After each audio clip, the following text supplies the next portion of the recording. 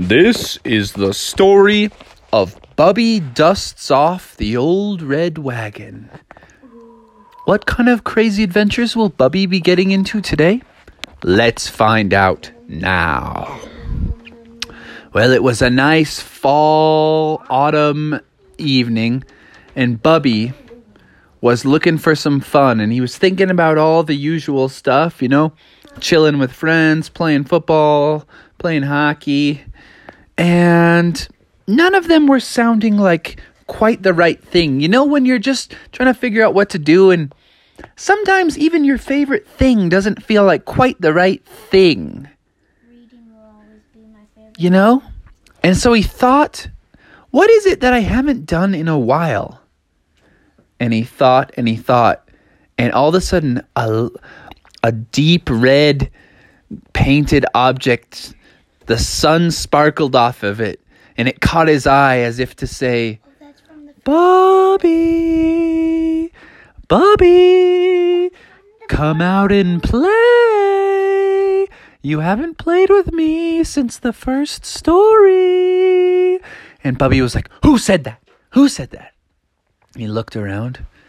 He saw that red, candy apple red paint glimmering in the sun. He said, Oh, the little red wagon. I haven't ridden that blasted thing in years. Dude, it's big now since he... And Bubby said to himself, I need to ride me old red wagon. That thing was so fun. So he had to pull a bunch of stuff out of the way. He had to clear out, these tarps and this camping gear and a bunch of coolers, a bunch of pairs of ice skates, a keyboard, a kneeboard, a wakeboard. There was so many different boards, snowboards, surfboards, you name it, wakeboards. And then finally, there was everything. There was every board you can ever imagine. And then finally, he saw it. Oh, and it was all dusty and rusty. And he said, first, I need to shine this bad boy up. So he went and he got some of his dad's car cleaning products, and he shined up till it was just shining and shimmering. And he said, Ooh, you're looking good, little red wagon. And little red wagon seemed to say, Thank you, Bubby. He said, Who said that? Wagon, are you talking? And when he's looking at the wagon, he couldn't hear anything. He's like, must be my imagination.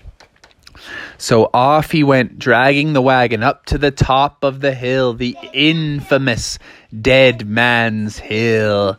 And Dead Man's Hill looked a little different after all the years. Some of the bushes had grown in. Some of the trees had fallen. But it was still Dead Man's Hill. It was still great. And as he got to the top of the hill, he seemed to hear a voice calling, Don't ride down Dead Man's Hill, Bubby. It's too dangerous. And he said, It's not too dangerous. I used to do this all the time. And so he kept going. Climbing higher and higher and higher. He heard another voice, Bubby, it's too dangerous. He said, I'm getting scared. I'm getting a little bit wigged out now. This wagon is like talking to me. And he got to the top and he sat there for a minute. And he said, Okay, wagon, if you really don't want me to ride down this hill, speak now. And he looked at the wagon to see if it would talk again. And he heard a voice saying, Bubby, it's too dangerous. And he said, Oh my goodness, but the voice isn't coming from my wagon. He looked, and up in the tree was his little sister who had been playing a trick on him the whole time. She's like, Oh, Bubby, hi. You didn't know it was me, huh? Whoops. I thought maybe the wagon was just talking. He's like, I knew it was you all along, Sister Bear. And she was like, I wanted you to ride the red wagon like old times, but I didn't know you were going to go back up to the top of Dead Man's Hill. And he's like, Yeah, come on, the red wagon was made for this hill. Why don't you get down from that tree and join me? And she's like, join you? You mean I could ride with you on Dead Man's Hill? She's like, no, too scary. And Bubby was like, come on. It's part of growing up. Come on down here. She's like, Bubby, I'm honored. I'm scared, but I'm honored. Let's ride. And she hopped on the wagon with him, and off they pushed, bobbing around. And they hit turn number 1. They went up on 2 wheels, and Bubby said, lean into the turn. And they leaned into the turn.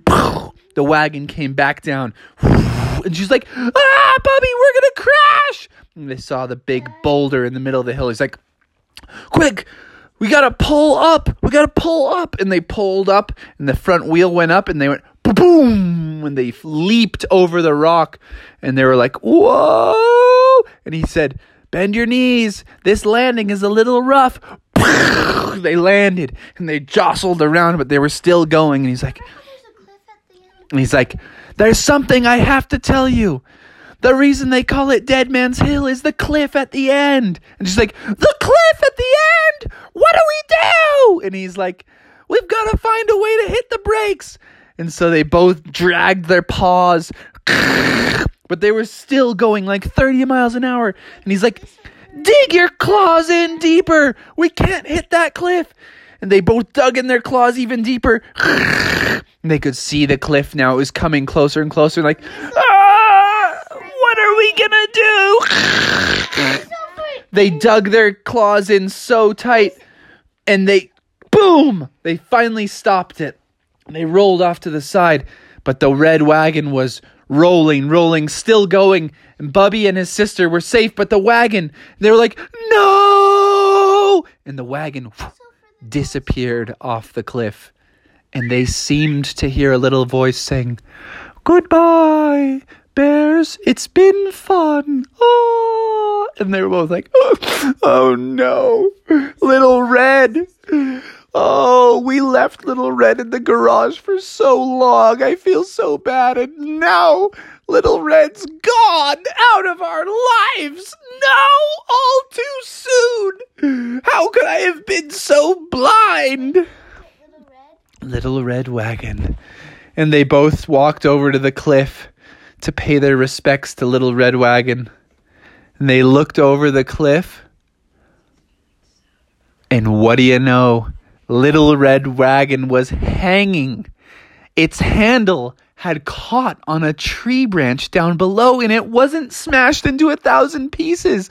They were like, Little Red, we've got a second chance. Life has offered us a second chance. We got to get down there and save Little Red before it falls out of the tree. They tried whistling for the dragon. But the dragon was busy. The dragon was over at Bubby World riding the rides. And so they said, we're going to have to do this ourselves.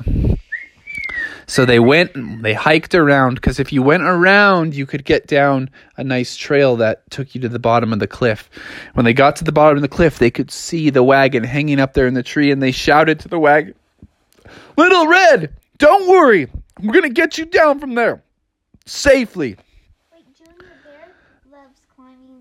Dangerous stuff. I know. If Junior Bear had been there, they could have sent him up, but they knew this time we're going to have to do it ourselves.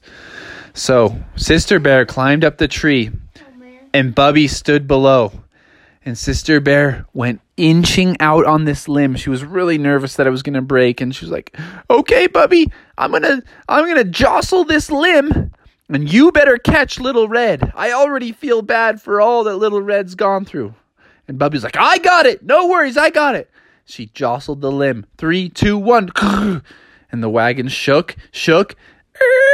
And it slipped loose. And it was falling. And Bubby was trying to stand underneath where he thought it was going to go. But it was bouncing from limb to limb to limb. So it was all over the place. At the last minute, it bounced about 3 yards to Bubby's left. He dove. Whoa! Made a diving catch. And he hugged Little Red. And he hugged it and said, oh, Little Red, I'm so sorry. I'll never ride you off a cliff again. And Little Red seemed to say, thank you, Bubby. Thank you, sister. Now let's go for another ride. And they're like, oh, Little Red is ready to ride. So they dragged. The whole time, it was actually the wagon. They dragged Little Red up to the top of some other hills that had no cliffs. They rode the wagon the rest of the afternoon. And when they took the wagon back home, they didn't stick it behind the keyboards and the knee boards. They put it right in the place of honor where the car was supposed to go. And when Father Bear got home from work, he said, what on earth? This wagon is in the place where I parked my car. And Bubby and Sister popped out and said, Father, this is Little Red's parking spot now. And Father Bear was like, of all the crazy ideas. All right, Little Red, you can stay there. Fine. Just for tonight. And they're like, nope, forever.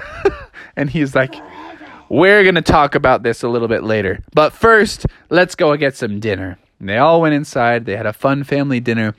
And they could hear Little Red in the garage all night, snoring peacefully, feeling as snug as a bug in a rug. The end.